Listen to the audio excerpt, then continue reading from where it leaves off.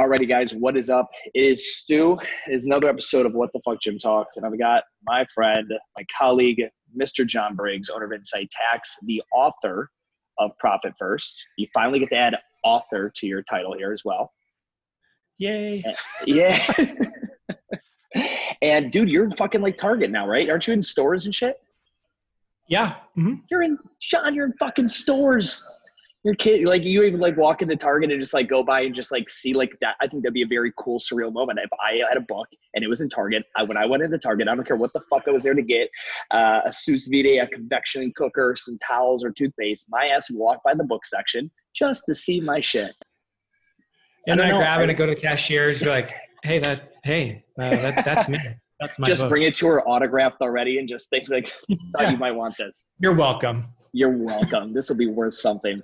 I love it, man. So let's talk about the present stuff. Obviously, your video content, you guys had to be very up to date, taking in as much information with COVID, with EIDLs and PPP loans, and trying to put whatever information you could together for gym owners. What was that like? Because you literally had to like stay up, get the briefs, hear the banks make their announcement, the president sign into law, and then you had to have like your content ready to go because you knew the next day within 12 hours, even less, it's just going to get flooded with information. What was that like?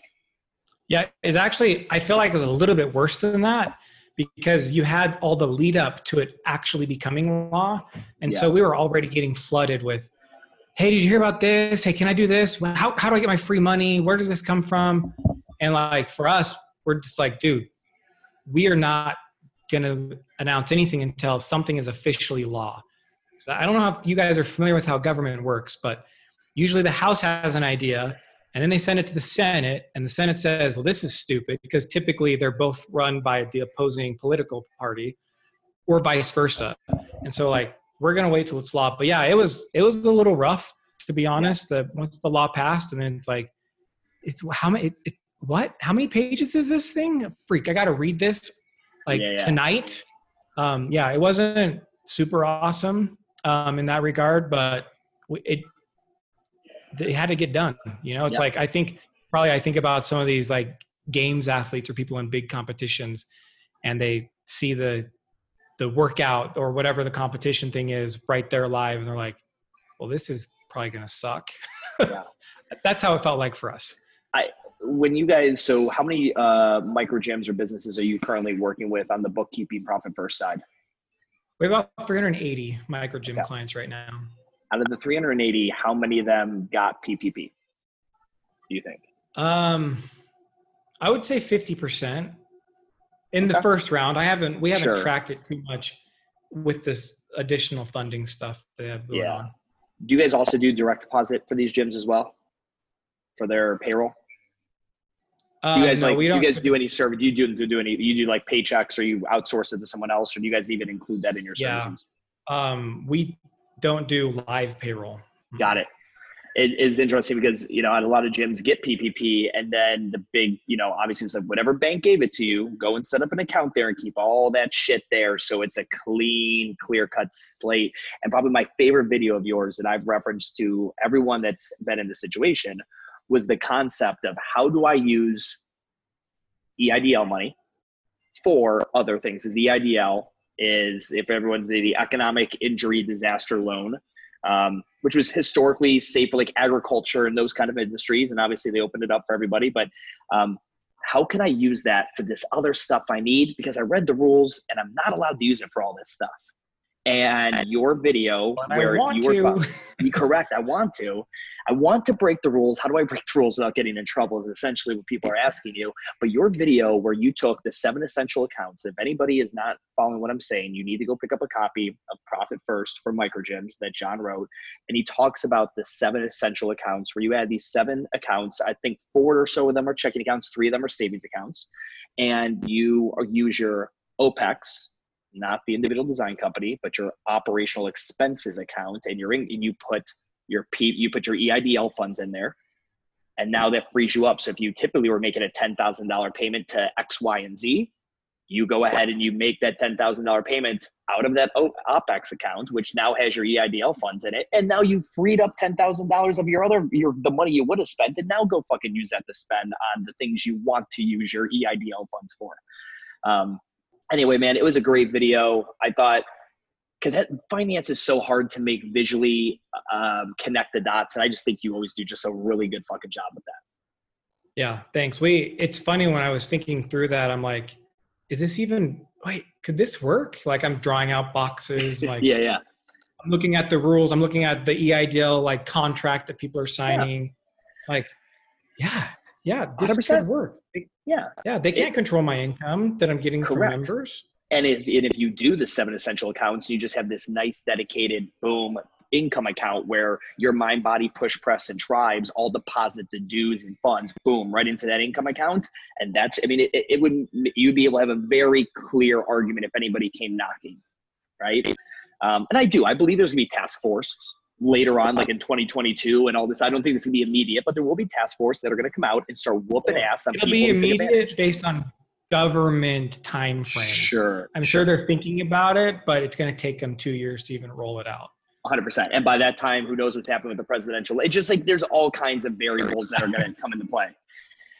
It's interesting. I've referred Profit First to a lot of people, and one of the main feedbacks that I get, and it's typically not only from gym owners, it's sometimes if I talk to other people who are maybe also CPAs and things, it's the idea of, well, if my client or if I have a ton of 7 different accounts, okay, versus one big account, I'm going to be holding smaller balances in all those. I'm like, well, that's part of the idea of big plates, small plates, as you outline in the book. And I'm like, doesn't overdrafting become an issue on some of these accounts because they're going to be small, and isn't there bank fees that are associated with it? And my response, naively, ignorantly, not being an expert on this topic, is try to find a bank that doesn't fuck you with the bank fees, right? And it's not super easy. You might want to stay with the Bank of America because their app is amazing and it's more convenient, but there's a give and take. What is your feedback? How can you make me sound smarter when people ask me these questions, but besides me be like, yeah, fuck it, call John. Yeah, which is always a great answer anyways. Call John. No, so the reality is we actually recommend OPEX being the only checking account, and you can make all the other ones savings accounts. Potentially you make income and a checking account just because some merchant processors don't want to deposit directly into a savings account. But other than that, so that way these other accounts become holding buckets. So the only way for you to have an overdraft is if you personally, manually try to draft out more money from the account, which a bank won't even let you do. Sure. So there's never been a scenario where we've had clients have an overdraft charge in one of those other non-OPEX accounts because they're transferring money from the income account into the holding account. And then when they need the funds, they transfer it back to the OPEX account and then pay for the bill out of OPEX. Got it. So anyone's listening, 7 accounts, 1 big income account. When the income comes in, 1 OPEX account. These are 2 checking accounts. Or even the income account, which you keep as a savings as well. Yeah, if they'll let you. Mm-hmm. Yeah. And then just running everything else as savings. And if you can get like an Ally Bank, like a high yield savings, like a lot of people got EIDLs. They've got a huge amount of cash that came in. And, people ask me like, so what do you recommend? I'm like, if you can get a high yield savings account, because that money's just going to sit in it because you're using it as rainy day funds. Maybe that'd be a way to go. Talk to me about EIDL. That was an interesting one. Everyone was talking PPP because it came with free grant money and it didn't have to be paid back. It's obviously the most attractive menu on the item, or the item on the menu. And then there's EIDL, which is no free grant money and does have to be paid back. It's an amazing loan, a better SBA loan than available. People are familiar with SBA loans. They typically come with prepayment penalties. Like I've got an SBA 504 on this building, and that comes with a waterfall style prepayment penalty over the course of 10 years. But the EIDL was interesting. How many people do you know took that out of your 300 plus microgym clients? I didn't really follow that too much, but I would say in our entire client base, we're probably aware of a few hundred that got EIDLs. And what was your recommendation for taking it? Is it, hey, the world's crazy, it's good to have cash on hand because it's a really good deal? What was your thought on the EIDL? This is actually really timely because I've been fielding this question, I feel like, a lot this week. because it seems like the SBA is finally in control again and back on, like, not with a backlog. Here's a couple things with the idea. One, there's nowhere where you actually request a certain dollar amount that you want. You put in your revenue numbers, you put in your business number, they're coming back to you with whatever they feel like they're willing to loan to you. So for example, Insight Tax is a multi-million-dollar revenue firm. We were offered $150,000 EIDL. I have a client who does $300,000 in revenue. He was offered $150,000 EIDL. No rhyme or reason to the number. Now, I think what's happening too then is you have these gym owners, like this one guy in particular today, he's like, so they're offering me 125. I don't even know, like, I don't need that much. What do I do? It's like, what should I tell them I should need? Well, the reality is you can't tell them what you need. You have to accept the initial funds, because there's literally nowhere in the application for you to say, I want a percentage of this. You just fill out like 3 steps and then the money shows up in your bank account. Yep. Then once you have the funds, if you really don't want to hold on to all of it because you're worried about the interest, go ahead and pay back the portion that you don't plan on using. That's the only way that I've seen with the way the SBA is handling the process. So yeah, I mean, the interest expense, I get it. Some people are conservative and they don't want to lose extra money if they don't have to. But you're talking about a few $1,000s a year on 150 grand, if that's the number that you have. I don't know. I'm a big fan of having the extra rainy day, even having more than I need, especially since this whole thing is going down and we at least have one state who officially is re-shut down. We don't know what's going to happen. And people are predicting a bigger outbreak come winter time. And, like, I want as much cash on hand as possible right now. Yeah. So WTF Gym Talk, we got offered, and I threw it back and forth whether I was going to do it. And then it was, so we took it, and it was like 96. And yeah, I'm just going to sit there, and it's oh shit, Armageddon fun type scenario. You don't need it, don't want it necessarily, but there are things I have now and needed now that I didn't realize I was going to need 5 months ago. So it's one of those things that I think if you have the opportunity, even with the interest payments and things like that, it's a smart thing to do, in my opinion. It's interesting right now. I'm seeing a lot of gyms either, there's a lot of conservative plays happening, people adjusting payroll percentages, things like that. People, maybe had cash intensive plans in 2020. We're going to redo the lounge, right? Well, those plans are now gone, right? And then there's other guys who maybe were really good sitting on cash and saving, and they're able, when there's blood in the streets, people who have cash in a time of crisis, you saw this in the housing market, guys that had cash when everything went to shit, boom, instantly over the course of 6 months, they own 7 homes now in your time. They're going to, buying buildings at 30% off. I've seen a lot of gyms that I've talked to and worked with recently. They're now doing acquiring. Like right now, you're able to walk into the competitor gym down the street that you don't think was doing good, but he was the only other player. And you're like, hey, listen, how much does it take for you to just tap, right? You've got the choke on you, the choker's on you right now. How much more for you to tap? If I give you, and again, you could do it for pennies on the dollar typically, depending on what a tight spot somebody's in. Have you had any acquisition, mergers, anything like that happening? The clients that you've been speaking with? No, I've only heard the sad side on the back end where people had a deal almost set or handshaked but not signed yet, and then COVID happened. Yep. And then they had to close their gym anyways. So now they're not able to sell it. I've only heard those stories. Yeah, that's timing is everything, right? Timing is everything. And no matter what happens, let me ask you this, are you recession, but do you believe this is going to be, that we're going to hit a heavy recession here in the next 12 months? No,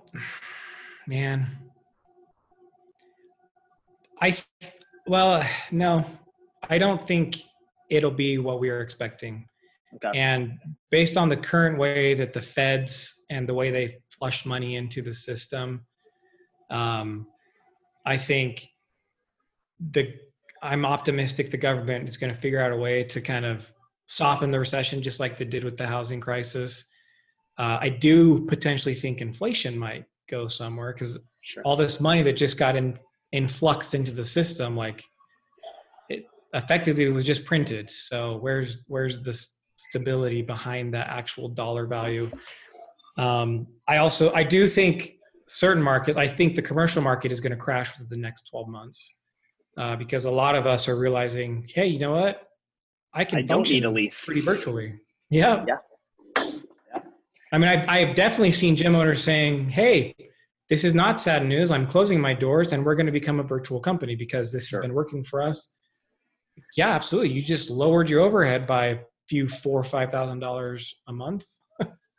So on the commercial side, I'm banking on the opposite.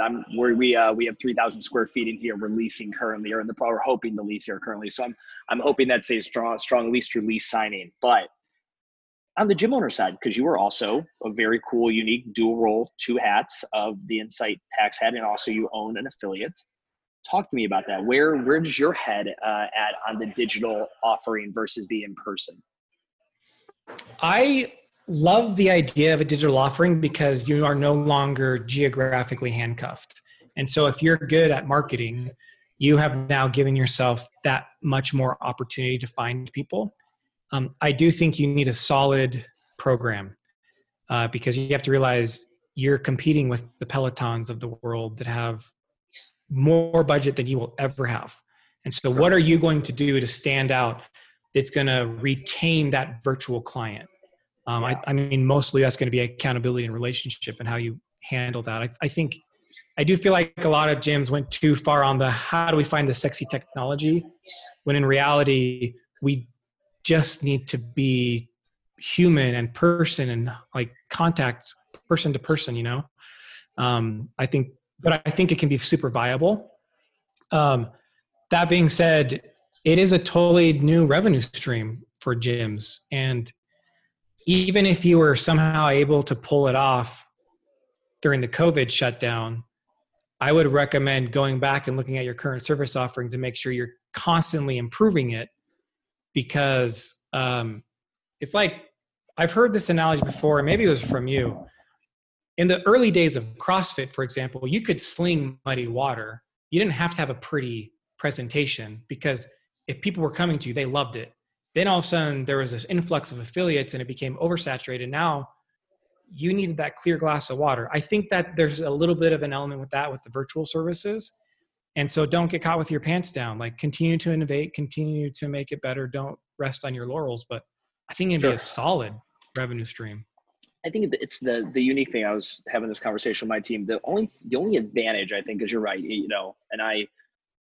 We pride ourselves on putting an aesthetic first product out for ours and having a nice app for it, like everybody else is working to do, and learning how to edit, because most gyms are not then going ahead and allocating a $30,000 a year job in COVID to a editor and videographer for this. That's not happening.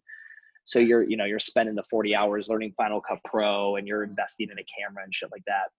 But why would anybody ever take my product, your product, any of these, the half-assed gym owners, and they're not half-assed in their effort, they're half-assed compared to the rest of the market, take that muddy water option when there is a studio in New York City who's been doing this for 3 years and has a fucking polished version that just does it, whether it's Active or Tone or whatever the mirror just got acquired by Lululemon and all this stuff. Why would anybody else not? And I think the best part is your product is only viable not worldwide like everybody's talking about. Like, is there anyone in Des Moines, Iowa that's going to fuck with Movement Anywhere and Urban Movement in Charlotte, North Carolina? Probably not. And the guru guys that are out there selling that idea, like, you could sell to the world now.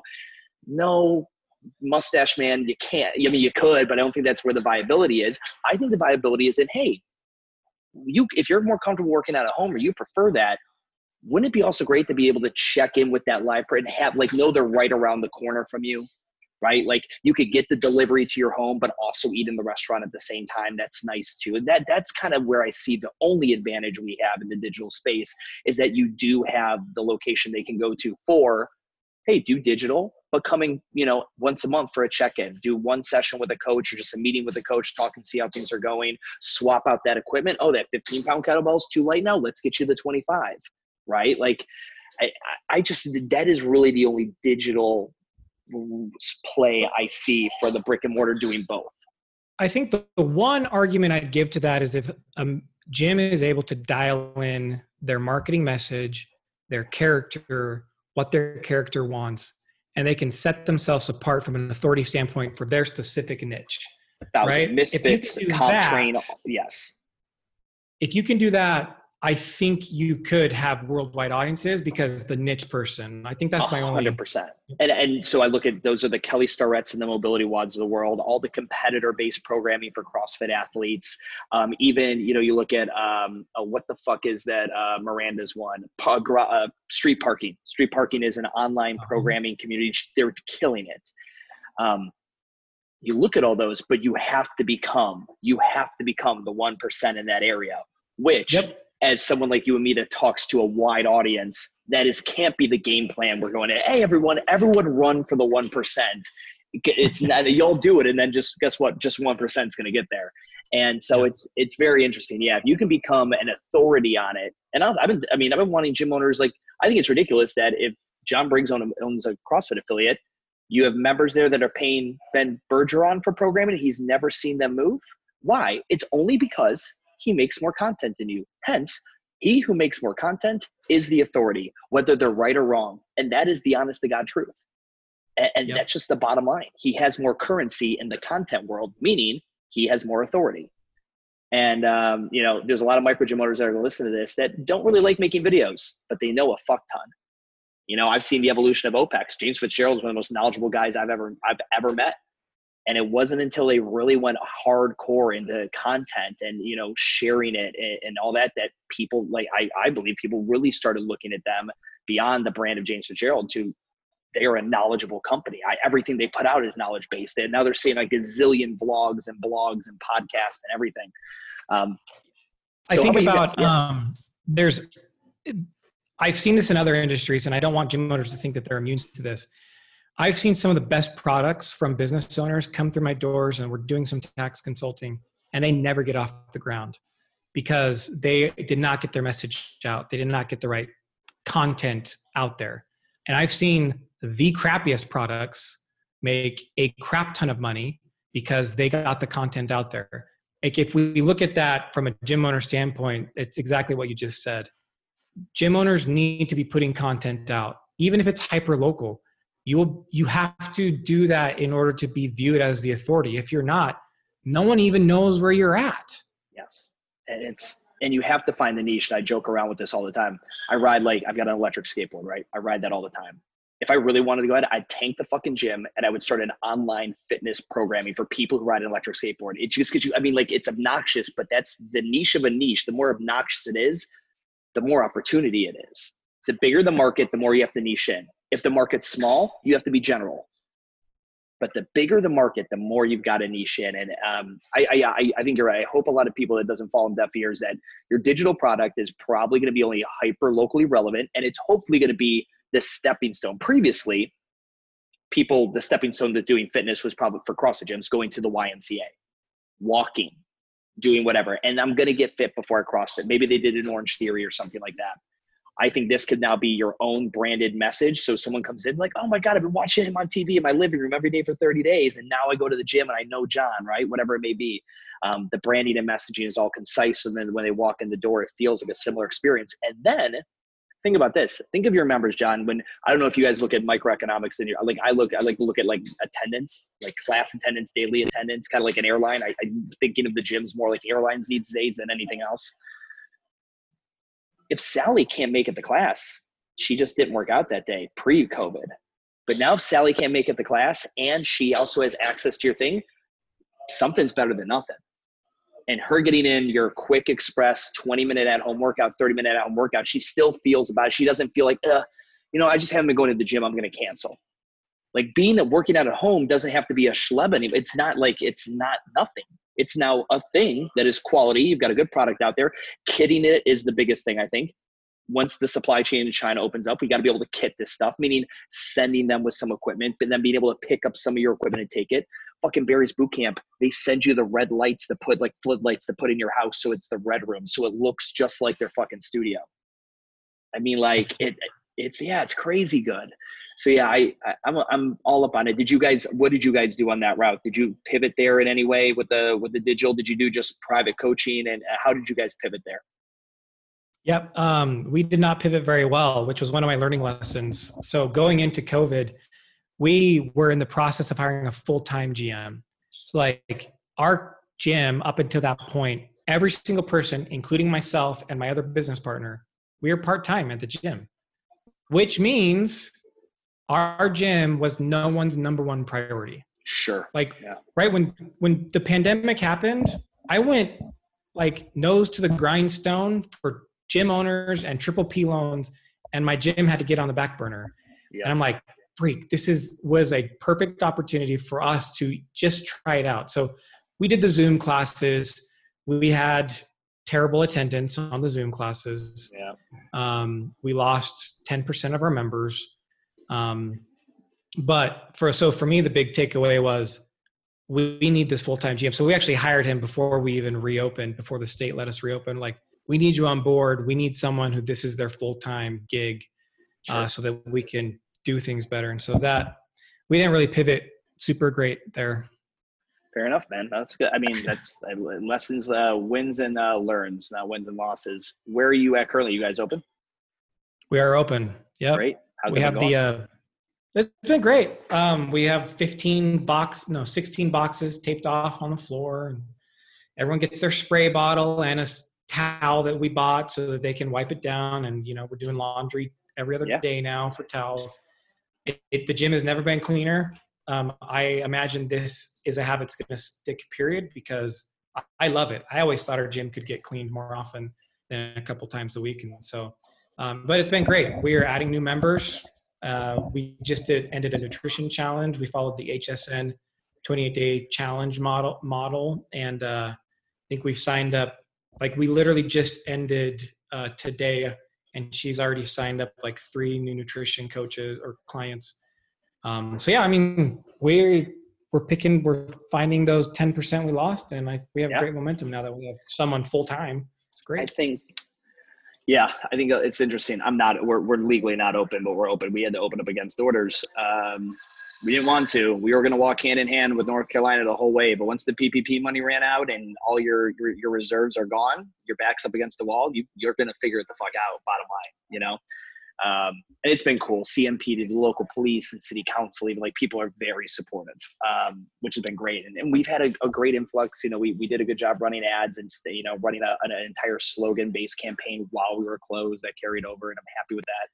It's I think it'll be interesting to see how the rest of the year finishes out. I think some people might be in a good position to finish out decent, and by decent I mean in the black or back to where they were end of February 28th maybe.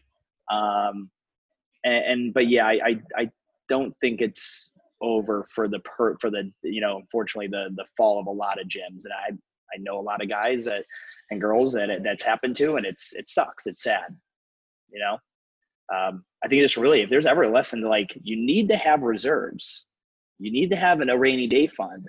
If that's not apparent now more than ever, I don't know what people are like, well, when's this ever going to happen again? Famous last words from the last time someone went out of business and said that. That's the thing. When will this ever happen again? It could literally happen if you have a couple pieces of equipment breakdown in a month. Sure.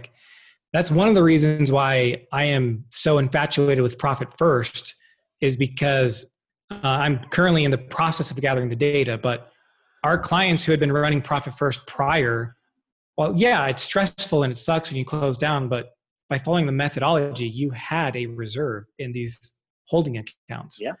And, we're going to compare their data to the new clients who are calling us because they don't have cash flow and they're looking to get that implemented, and compare their two experiences. And, Profit First, and I remember you turned me on to it with Michalowicz's book a while back, and, seeing it from his angle, and then obviously hearing it from your specific angle for the micro gym. what is it for a lot of gyms you find this pushback? So like, for example, one of the big questions I always get is, all right, so cool. I go and set up my 7 magical accounts, right? And then what, every dollar that comes in, am I just going ahead and I have to take a drop in my account from Tribe comes in for $7,000 for our draft?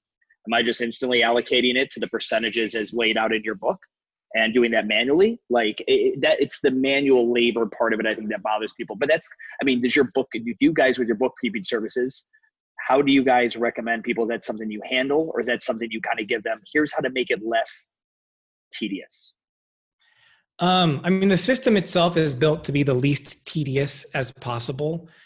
I think it's important for gym owners to understand that there is no level of abdication you can do on your accounting. You can have someone do it for you, but you are ultimately always responsible for it. And so with the Profit First system, sitting down once every Friday or twice a month for 10 to 15 minutes. I did my allocations today because today's the 10th. It took me like 20 minutes. And I like it because I'm looking at my numbers. I'm seeing how's my cash flow comparing. And I see the money sitting in the income account, and I get to transfer to these other accounts. Like, it's fun. It's playing with your money. I mean, I'm not swimming in a vault of cash like Scrooge McDuck, but it's still fun. But so like, there's a time commitment that you have to put into having a healthy cash flow system. Now, we do offer those services.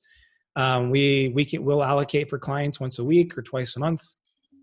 For those who don't want to do it. But I mean, either way, like, it has to get done. Because it's a percentage-based system, you can't use a flat dollar amount, because in this case, let's say, especially comparing pre-COVID to now, like during COVID, your income was higher. And if you had a flat amount of $500, say, to a certain account, well, now all of a sudden that your revenue is lower, that $500 becomes a huge hit. Sure. If we then instead we say it's 5% of what's sitting in your income account. Now it doesn't matter how much revenue is there. It's always 5% goes into my equipment account. And so that's why it has to manually be done. But I just feel like there's a level of reward we get from the universe, or whatever you want to call it, just by being responsible and like saying, I care about my money. I'm going to take 10 to 20 minutes every 2 weeks and just play with it. It's interesting, man. It's you mentioned there, like, I'm going to go back to this electric skateboard thing. I enjoy going places now, right? Like, if they're sitting in traffic, which sucks, and driving, but that's just how it's always been done. And I think about that even for gyms before they kind of get on a Profit First system, and think about it like, just money, and there's one checking account and there's a bunch of money in it, but I already know it's allocated to other things, but whatever, it's just there. But when you actually do something, so like, my relationship with the city and the way I ride around is way different. I actually enjoy certain areas of Charlotte I never would have fucked with before. Like, literally just like, oh, that's just that area. And I love riding through there. I love the scenery, or I love the vibe of that neighborhood. And there's a different relationship with transportation there. I mean, on this one front, and I've heard exactly what you said. And I've talked even with me and Aaron have talked about it. Clients that now have a much different relationship with their money. Some clients dread looking at the checking account, dread it. It is literally like they refuse to. It's like you hear about this in body shaming issues and people who don't have mirrors in their house because of maybe body dysmorphia and things like that. But once you just face it and you look at the money and you, like you said, play in it, but you just get comfortable in it. And then when you're doing it right and it grows a little bit, that becomes very rewarding. You develop a different relationship with that money you've worked for. And it's super, I think it's very interesting. Just in you, again, you can take this to transportation, you can take this to Profit First, you can take it to fitness, whatever. But once you actually get, without being cliche, comfortable with the uncomfortable, but you mess around with that. I think a lot of people were like, actually kind of like nerding out on this. A lot of people did it with video editing. People were like, I don't want to, I would rather hire somebody. I'm like, this is how much it would cost. So like, never mind, I'm not going to hire somebody. I'm going to do it myself. And then at the end, like, I kind of like doing this because I took the time to shoot that video, and then I kind of got to edit it, and it's cool seeing the final product, and my members like it. And I'm like, there's a little bit something you like about taking all these pieces of these clips and putting an adjustment layer over top and editing them and color grading. You're like, yeah, it's not what I want to do forever, but there's something enjoyable about the process. I feel like you're getting to play with the clay with Profit First, and then you actually see the end product. Yeah. And the thing is, all of us, even if it's subconscious, we had a money blueprint created for us from birth, from our experience growing up. Like, there's a money blueprint like drilled into us. And I actually wish there was more psychology classes that we received in my CPA education, because a lot of what we do is dealing with people's psychology of their money. Yep. And if we understood that better, help them face whatever it is that's getting in their way. I mean, for the book, I interviewed a lady, her name is Lisa Keeker. And when she owned her studios, she got to the point where she had 5 studios in different states, and she was only working like 5 hours a week because she finally got over like her fear of looking at the numbers. But prior to that, she was like everyone else, 80 hours a week, burning midnight oil, burning the candle at both ends, or whatever sayings people have. And, just you have to face that fear. And, having a psychology degree would have helped better. But Profit First, I feel like, helps people get over that, because then you just follow the system, trust that it'll work, try it out for a couple months, and all of a sudden you're like, holy cow, I have money sitting in this account, and I didn't even feel the pain of not having it available to spend on my expenses. Correct. Yeah. That's super interesting. Let me ask you this. What percentage, I'm only asking you this because I'm hoping that it's such a low number. What percentage of people get in the Profit First and then say, no, it's not for me. I don't like this. I cannot imagine I can't even imagine it's a high percent at all, or it's even a low percent. I vaguely remember one person telling me that, like, I tried it and it didn't work. But I'd have to say less than 5 people in my entire life have I heard about it. I definitely have had conversations with people who said, I'm trying it and I'm not liking it. And then in further conversation, we uncover what they're not doing right in the system. I had one guy, because you mentioned that example. It's a real life example. Okay, so $15 came in. Do I need to allocate it to all my different accounts? Like, no, you let it group up, and then you just do it all at once. He was literally doing allocations once a day. I'm like, yeah, I would hate that too. Sure. Even that, I saw your article pop up. I think this is a relevant one. I shared it with a couple of my guys in my group for WTF. Draft dates. People who have little drip drop drafts all throughout. It's funny, my 2 businesses, WTF and ESC, right? So the gym, 2 draft dates, boom, they all hit. All the money's in on these 2 dates, boom. Unfortunately, with the software I use with WTF, it's little drip drops all throughout the month, and I fucking hate that. And, someone might buy a course here or buy a course there, so it's whatever. What do you recommend for gyms if they're thinking of getting into Profit First? They want to have allocation days. Do you like 1 draft day, 2 draft days? Do you mind drip drops? What does that look like for you? What is your big recommendation there? Also, we recommend no less than twice a month. I would say 50%, and this is not just gym owners, this is from Profit First headquartered data. About 50% of people doing Profit First do it weekly. Now, when you come to like the drip drop deposits, if at all possible, it is better to have those coming in on one day, and then maybe have your allocation day the following day. Just because you're cutting back on actual merchant processing fees when you do it that way. Yes. Because what people may not know is that the batch, every day or every time they batch it, you pay a fee for them to do that. And that adds up if you're batching every single day. Yep. And so 100%. If you shorten your batches and you don't actually need all that income every single day, it just saves you money. Yeah. Yeah. I mean, like it sounds archaic, but there's a benefit having gyms have retail. There's not actually a point of sale. Somebody comes, gets it, you write it all down, and then all the retail sales from this day to this day all get charged on a singular day, and someone runs and enters them all in, versus a few kill cliffs on one day and a fucking smart bar on another day. It works out a lot better. Now, the only difference is you'll hear in the sleazy world of business consulting for micro gym owners, don't batch their retail on the same day you do their membership fees, because it creates a higher deduction out of their checking account. So when they look, they see this bigger reduction out of their checking account from ABC Fitness, and it might be their membership dues, and then then another one of all the fucking retail they bought that week, and now they're like, oh, that gym's cost me $260 a month. It's so interesting. Money creates a million, and there's this in business everywhere, but money specifically, there are so many different strategies and opinions on stuff. Weekly pricing versus monthly pricing. Well, Stu, there's X amount of weeks in it. Yeah, I get it. I know. I can do the math too. I understand it. You know, that kind of scenario.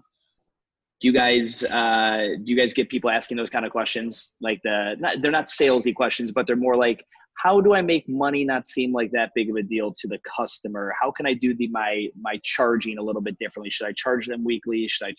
Would you guys ever get any of that? Yeah, we don't get probably as many because that's more of your role, like as a consultant. But we certainly, I mean, we talk about it internally, like from an Insight Tax standpoint.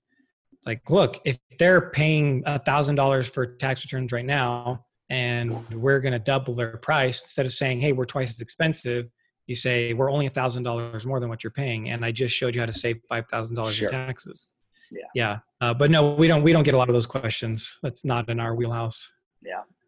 What, as you guys are looking to tax season right now, what's, obviously, we got pushed back, we're now coming up to July 15th. A lot of people are pressing, extensions had to be filed, all this kind of stuff. What's your headache? What's your work look like now at Insight? Like, are you working this weekend? Are you gonna be like balls to the wall, or is you guys got everything buttoned up?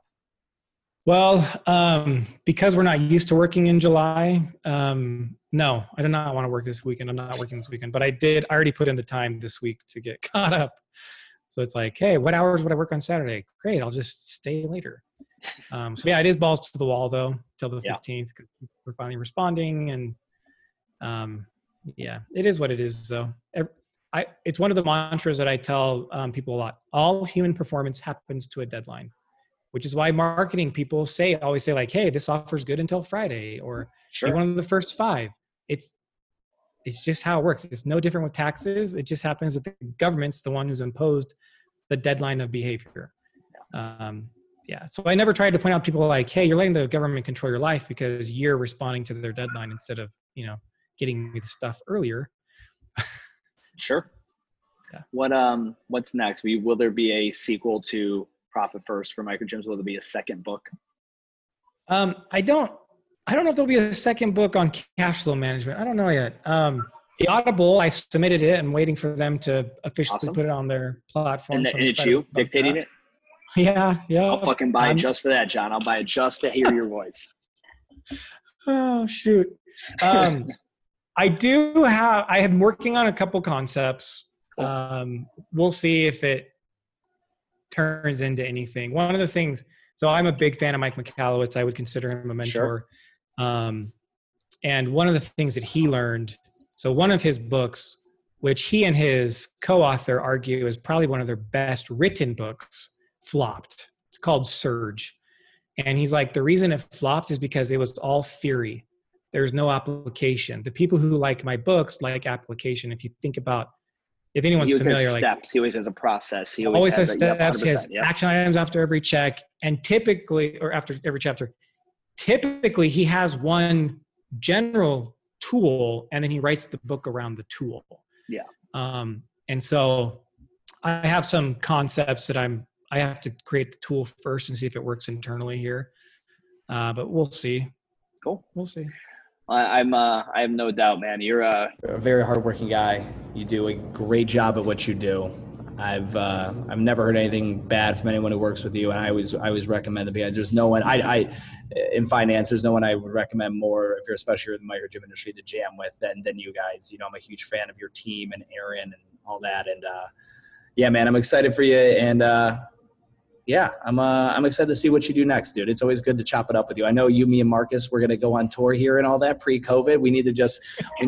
We'll get the band back on another call here before the end of the year, just to kind of talk and see what the possibility of doing something together is. But brother, I really do appreciate you coming on today. It's always good to chop it up with you.